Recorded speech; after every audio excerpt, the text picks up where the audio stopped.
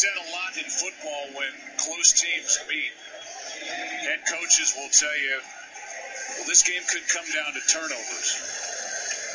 We've seen so far through 4 games that mistakes have cost the losing team. You think about the mistakes by the Cardinals in Game 1 defensively, turnover. The mistakes by the Red Sox in Game 2, turnover. The obstruction in Game 3, say it, turnover. Last night the game ended on a pickoff at first base, turnover. Good morning and welcome to episode... You just told me. I did. 317. Not only did I tell you, but since we're on multiple of fives, you should just know. Yeah, there's always the problem though. It's Monday. Like when I think about it, I think, well, it's Monday, so that means it's 316. But then we're recording for today. So 317 of Effectively Wild, the daily podcast from BaseballProspectus.com. I'm Sam Miller with Ben Lindbergh. Ben, how are you? Okay. So my favorite question from the press conference, the managerial press conference after this game, was the guy who asked John Farrell whether David Ortiz had already locked up Series MVP, whether they win or lose, which is just absolutely no way you're going to get John Farrell to answer that question on its merits. But then what really drove it home was when he asked Mike Matheny that also, which is like same guy. Really, I assume same guy, but I'm not sure. I didn't see it. But I mean, my guess is it was the same guy. It sort of seemed like the same guy to me. I mean, yeah. Someone asked me that on Twitter during the game. Well, asking you that is legitimate. Yeah. Asking anybody in the world who's not like a participant in the game and whose answers aren't completely predictable and like dodgeable, always dodging, is an exception. But I mean, also asking Matheny like, hey, is the guy on the other side so good that like there's nothing you can do to be better than him at this point in time? Is probably not. Yeah. An answer he would, or a question he would appreciate. But is there? Do you happen to know if there's precedent for that? Yeah, sure. Yeah, Kevin, Jeffrey Leonard in the '87 NLCS won the MVP in a losing effort. I think it used to be. I think it used to be some. I don't know how common it used to be, but I think it used to be semi-common. But I don't think you used to have to be on a winning team to win the league MVP either. I think that has become a stricter rule in recent years. It's tough to think of who the Cardinals' choice would even be at this point. I mean, we have a couple, 1 or 2 games left, but I guess Matt Holliday, if he hits some more homers or something. But they haven't really had the individual performances that Boston has. Yeah, they lost Game 2, right? Which was the game that Wacha pitched, and yeah. So because Wacha's pitched well enough that he could win it, except you don't get it as a pitcher if you only win one game. Rosenthal? No, Rosenthal blew a game. The Cardinals won Game 2. They won Game 2. Okay, so yeah, that's right. So Wacha. Yeah, if he wins Game 6, then sure. Right, which he would have to do basically. Mm-hmm. So yeah, I'll put my money on Wacha if they win. I should do a quick corrections segment maybe about my little rant from the end of the podcast yesterday about how I was exasperated with people who were declaring this series a coin flip, but then picking one team in 6 games, and I felt like if it was that even, then you'd expect it to go 7. I sort of had an inkling that maybe I was missing something there. A couple people emailed us to note that if a series is a coin flip, if the 2 teams are evenly matched, then it's no more likely to go 7 than 6, because all 6 and 7 game series must be 3-2 after 5 games, or else one team would have won already. So to choose between 6 and 7, all that matters is what happens in Game 6. And if the 2 teams are even, then both outcomes are equally likely. The leading team wins and the series ends in 6, or the losing team wins and the series ends in 7. So a couple of people emailed us about that. One person did some simulations about that to see if home field advantage made any difference, and it didn't really. So I retract my exasperation with people who picked someone in 6. Well, so now I've been thinking a lot about this, and I'm just as exasperated. I mean, if you're, we all acknowledge that there's a random factor to the postseason that makes predicting hard. But I mean, at least it's reasonable to, like to ask people to try to predict a thing. I mean, it's not totally random. But here we're actually, people are predicting a thing that is completely random, that is 100% random. They are putting a prediction, whether they put 6 or 7. They're actually predicting a random thing. So that actually, to me, is much more exasperating. But the other thing is that it's actually not. I've been trying to wrap my head around this. It is true that if they're perfectly evenly matched, that the chances of a 6-game series or a 7-game series are equal. However, if you're a better team, then the chances of a 6-game series are more likely than a 7-game series. And so when a person says 6, they're well. Jeez, I haven't been able to get my head around it, but more 6-game series should be won by the better team. Because the good teams will win 6-game series as well as the evenly matched teams will win 6-game series. So if you predict 6, you are actually, in a way, you are allowing that the team that wins is more likely to be better than if you predict 7. Yeah, that seems right. Yeah, I guess. I haven't been able to figure out a way to express this. I've been thinking about this for 6 hours. And I've given up, but I tried. If you disagree with what Tim said, then email us and tell us why that was wrong, and we can talk about that tomorrow. But all right, all right, so we'll talk about this game now. I'm curious, having watched David Ortiz, be David Ortiz over the last 5 games, but also knowing what you know about the illusion of hotness. Would you be doing things differently right now if you were the Cardinals? And I mean, in the most obvious way, there was a lot of talk about whether they should have intentionally walked him in the first inning with Pedroia on second and 1 out. But even like watching Wainwright, where he kind of he moved over to the other side of the pitching mound, which is an admission that Wainwright thinks that Ortiz is actually genuinely a different hitter than typical David Ortiz, and that this is not simply a random grouping of positive events from a guy who puts together a lot of positive events. There was the way that he kind of altered his delivery slightly, and just generally, he's so hot that maybe there's different. You could think about pitching him slightly differently, or being a little more aggressive in using your lefty relievers against him. All those sorts of things. Well, would you change anything? It sort of seems almost like they've gone in the opposite direction, where we don't even need to bring in a lefty because it won't make any difference because he's going to get a hit anyway. It seemed to be the case in Game 4 when Choate was warmed up and he didn't come in, and whether it was because of the 4-for-10 lifetime history of Ortiz off of Choate at that point, or whether it was because Ortiz just looked so locked in, it almost seemed like they were just the Cardinals were just kind of resigned to it.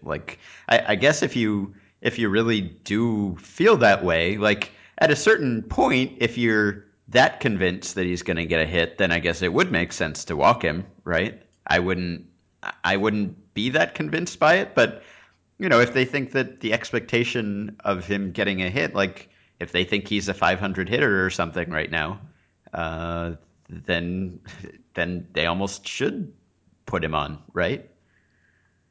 Well, yeah, but I'm asking you. I would not. I would not think that. Would you change anything though? Would you have, if you had a scouting report on him going into the series? And I mean, it's David Ortiz. The scouting report is going to be pretty comprehensive. The league has faced him 10 billion times. Would you change anything at this point? Was Wainwright wrong to start tweaking the things he was doing? Should Wainwright have just treated him exactly like he treated him in the first inning of Game 1? I maybe the would second inning. I can't remember. I would think that once you start tweaking, you're just decreasing your own effectiveness. Probably. I mean, I could be wrong about that, but if I were Adam Wainwright and I had really good stuff like he did that night, I probably wouldn't do anything differently. If you start doing things differently, then he's kind of in your head, and you're letting him affect your own approach, and it seems like that's as likely to backfire as it is to do anything else. Like if there were some special tweak you could make to get Ortiz out, you would just always pitch like that, wouldn't you?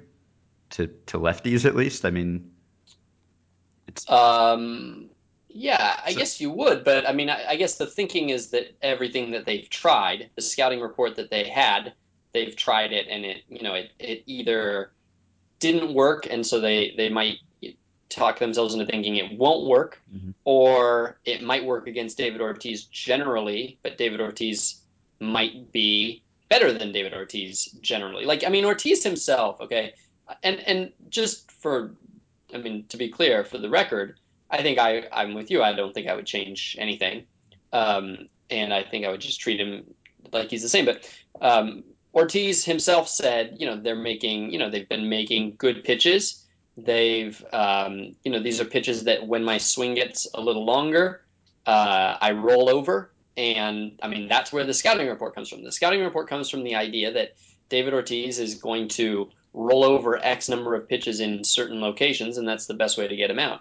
If he's not rolling over any, and if it's because, as he says, his swing is not long, it's quick, it's short, it's on everything, then you're basically talking about a different hitter right now. Mm-hmm. Yeah, the question is just whether it will be like that on his next swing. Yeah. Which who knows? I mean, it seems to me like he's a really good hitter who has happened to have some good games here at a really opportune time. Um, and I wouldn't really be confident that it will be the case in Game 6 or Game 7 that he'll be better than he usually is, which is really good. But no, I probably wouldn't do anything differently. The crazy thing is that his insane slash line right now, as Mark Normandin pointed out, includes the fly out that he hit in Game One that would have been a home run, but That's right. Beltran took it back. Yeah, I hadn't thought of that. Yeah. All right. So next thing, John Lester hitting in the top of the seventh. Yeah. I think he'd thrown like 14 pitches at that point. I mean, he was He was very extremely efficient. he was extremely efficient up to that point. He was cruising. He looked great. I mean, he looked really super good. But it was a one-run game.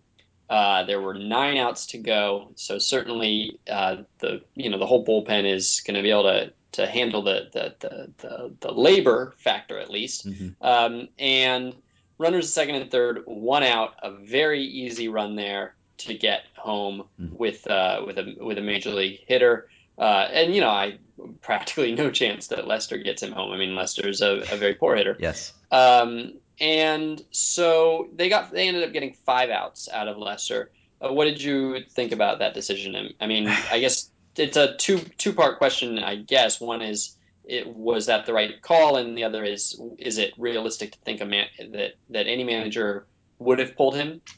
I thought it was pretty terrible. I think it might have been my least favorite move by either manager in this series, and there have been. Really, Workman, the Brandon Well, Workman. okay, okay, all right.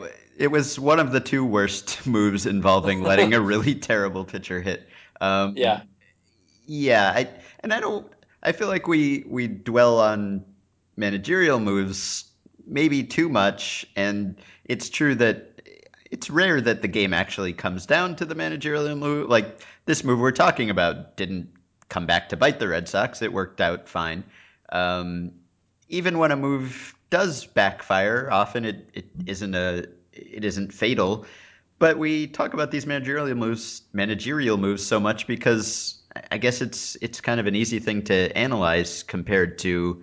I mean, we can talk about who the good players were in the game. We can talk about how Lester was really effective and efficient, and how Wainwright was really good too, and there were lots of strikeouts and everything, but there's only so much you can say about that. So we end up talking about managers because I don't know, it like there was a commenter I came across on Jeff Sullivan's story yesterday about some of Matheny's moves who described managerial mistakes as like an unforced error. That's exactly what I was thinking. It's Yeah. like the difference between it's like a mental error, right? Yeah. It's when you go, oh, we can handle it if you make a mistake, but we can't handle Right. mental errors. Yeah. Yeah. In my article, I said it's like a premeditated mistake. It's a mistake that you consider all the factors and you have some time to think about it and weigh your options, and then you make the wrong move. And there's no one forcing you to make the wrong move. It's not like you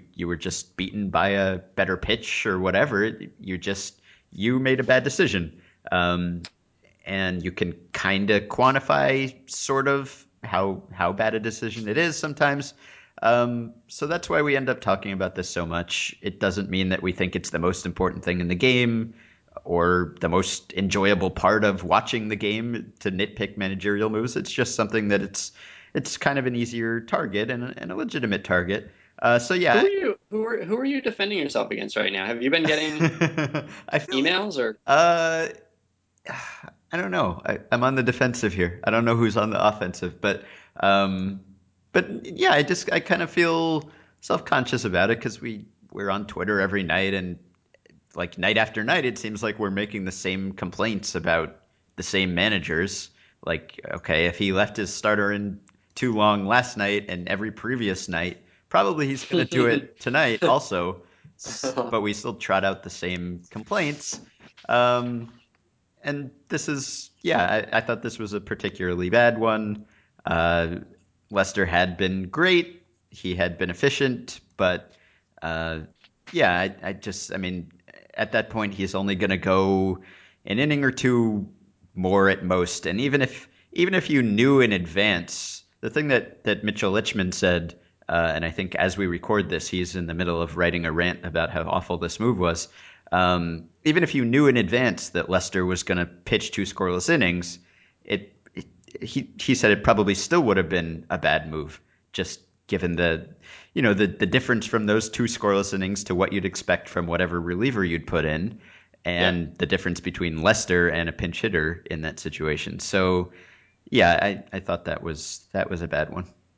That's interesting because I think this is a particular kind of move that does not feel repetitive to harp on because it's such the variety of situations feel like quite broad. Like you have different leads, different offensive opportunities, different pitch counts, different pitcher effectivenesses, different bullpens, in different states of the game, and so to me it feels like each one of these is its own little snowflake, and I love them all. But maybe the mistake I'm making is thinking that the managers are really wrestling with each of these. And in fact, maybe none of these is even close to making them think hard about it. And so they're all 5 miles from the line. And so I should just think of them all as being clumped together. But what about to the question of whether it's realistic? Do you think that Matheny thought hard about this? Not Matheny. The other one, John Farrell. Do I think he thought? I think it crossed his mind at least, and I don't know some of the other situations like this. I don't know whether it even would have crossed the manager's mind. In this case, I would think yes. Um, like even if the bases had been empty at that point, I probably still would have pinch hit for him. And With two outs or with one out? yeah, With you think so? I think I'm not. so. I, Yeah, that's yeah. Maybe I would have. That's a little harder for me. With yeah, I sec- it's harder certainly. I probably still would have done it, and if that had been the situation, then I think it probably wouldn't have even crossed his yeah. mind, or he wouldn't have considered it seriously.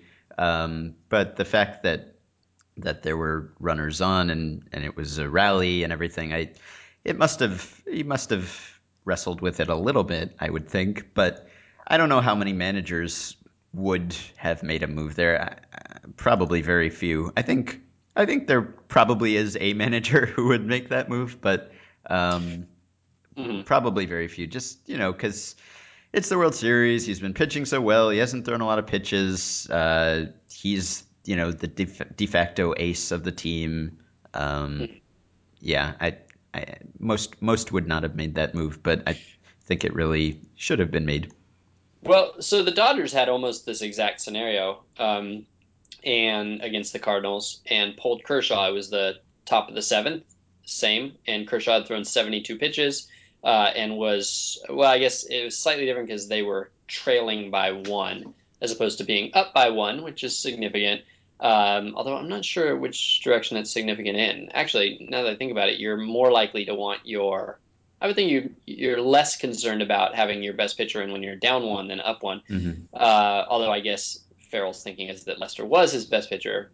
So yeah, but also Kershaw was pinch hit for with one runner on and two outs, as opposed to two men in scoring position and one out. So and anyway, Mattingly pulled Kershaw and was criticized for it. Now Kershaw also had, I think, just started on short rest the previous start, and so again, each of these is slightly different, which makes them fun. But yeah, in thinking about it, I agree with you. I would have pulled him even if it had been two outs or one out and nobody on. Mm-hmm. The other thing that's interesting is that as we've as we've talked about, and as I think I talk about a lot more than probably is necessary in the postseason, what is a scarce resource shifts and becomes opposite, and your bullpen is no longer scarce. You no longer need to preserve it in any way. Whereas the one resource that is scarce in this postseason is Jon Lester, and so you might conceivably argue that by letting him throw 25 or 30 more pitches, you keep him from coming back in Game 7 in any sort of significant 2 to 4 inning role. Whereas if you pull him after 60 pitches or whatever he had thrown, it's conceivable that he's got 40 pitches in him, 40 high quality pitches in him. Mm-hmm. On 2 days rest on Wednesday or on Thursday. Mm-hmm. And so that's another thing that's worth thinking about. Mm-hmm. And I don't know if Farrell did think about it. Yeah. Yeah. I guess the other thing we could talk about, it seems like we talked earlier in the series and we talked after Game 1, after Wainwright pitched, about the Red Sox making pitchers work and the impact of that. And sort of seems like that you could make the case at least that was the difference in this game. I think Lester and Wainwright both, I mean, they both pitched extremely well, but there was a difference in how hard they had to work. And I don't know whether you want to attribute that entirely to the lineups they were facing or just their own command and stuff and everything. But there was a difference in that I think Wainwright entered the seventh with 86 pitches and Lester was at like 69. So fairly significant difference there in how hard they had to work to get to that point. And then the seventh turned out to be sort of the pivotal inning, where Wainwright gave up a couple runs and Lester didn't. So if you want to make that case, you can make the case that it was the Red Sox patience and taking pitches and making Wainwright work that maybe cost him a little bit of stuff or something by that point in the game, and that they were able to get to him then in part because of that. And you could, applying the same argument that we've been talking about, you can say that Adam Wainwright shouldn't have been in the game, right? I mean, he pitched he'd pitched 6 innings. It was his third time through the order. To Ellsbury, clearly it seems to me that he shouldn't have been there for Ellsbury. Yeah, right. And you could even say he shouldn't have pitched at all in that inning. That Carlos Martinez had a day off. They could have done. Shelby Miller, I believe, had a day off. Yes. But yeah, that's how they ended the Waka game, was just going straight from Waka to Martinez for 2 to Rosenthal. That worked pretty well. They could have tried to do the same thing here with Martinez having had a day off. They didn't. They stuck with Wainwright, and again, it's the same thing. You've got an ace who's your top guy. He's the guy you want in there in a high leverage situation in the World Series, and he's gotten you this far, and he's striking out everyone. And I don't know how many managers make that move either. Probably not not many. But you could say that was the difference here too. All right, last thing I want to ask you about. Game 6 is obviously it's a must-win situation for the Cardinals, and maybe Chris Singleton, I don't remember, somebody on ESPN mentioned this idea that the Red Sox might consider it something, if not a must-win, a Game 7 type situation, then more than typical because their Game 7 starter is kind of like going to be something they're not happy with. Like it's probably going to be Jake Peavy. Jake Peavy has, arguably never had a good postseason start. He had a bad September for the Red Sox. He had a bad first start in this series, and that's really they're kind of their only option. I mean, they could go to Dubron, they could go to Dempster. Buchholz is obviously nothing like an option at all at this point, and he's available out of the bullpen for whatever that's worth. Yeah, so I mean, it's not like the Cardinals have Wainwright coming back for Game 7 or anything like that. They've got Joe Kelly and an all hands on deck. Other than that approach, so I mean, it's not as though they're going to be at a huge disadvantage or maybe any disadvantage at all. But on the other hand, they're probably kind of internally thinking, what do we get from Peavy? We can't expect much from him at this point, and we don't have much else. So, do you think that they manage this game or they approach this game any differently because of that, or do they have the luxury of getting to play conservatively?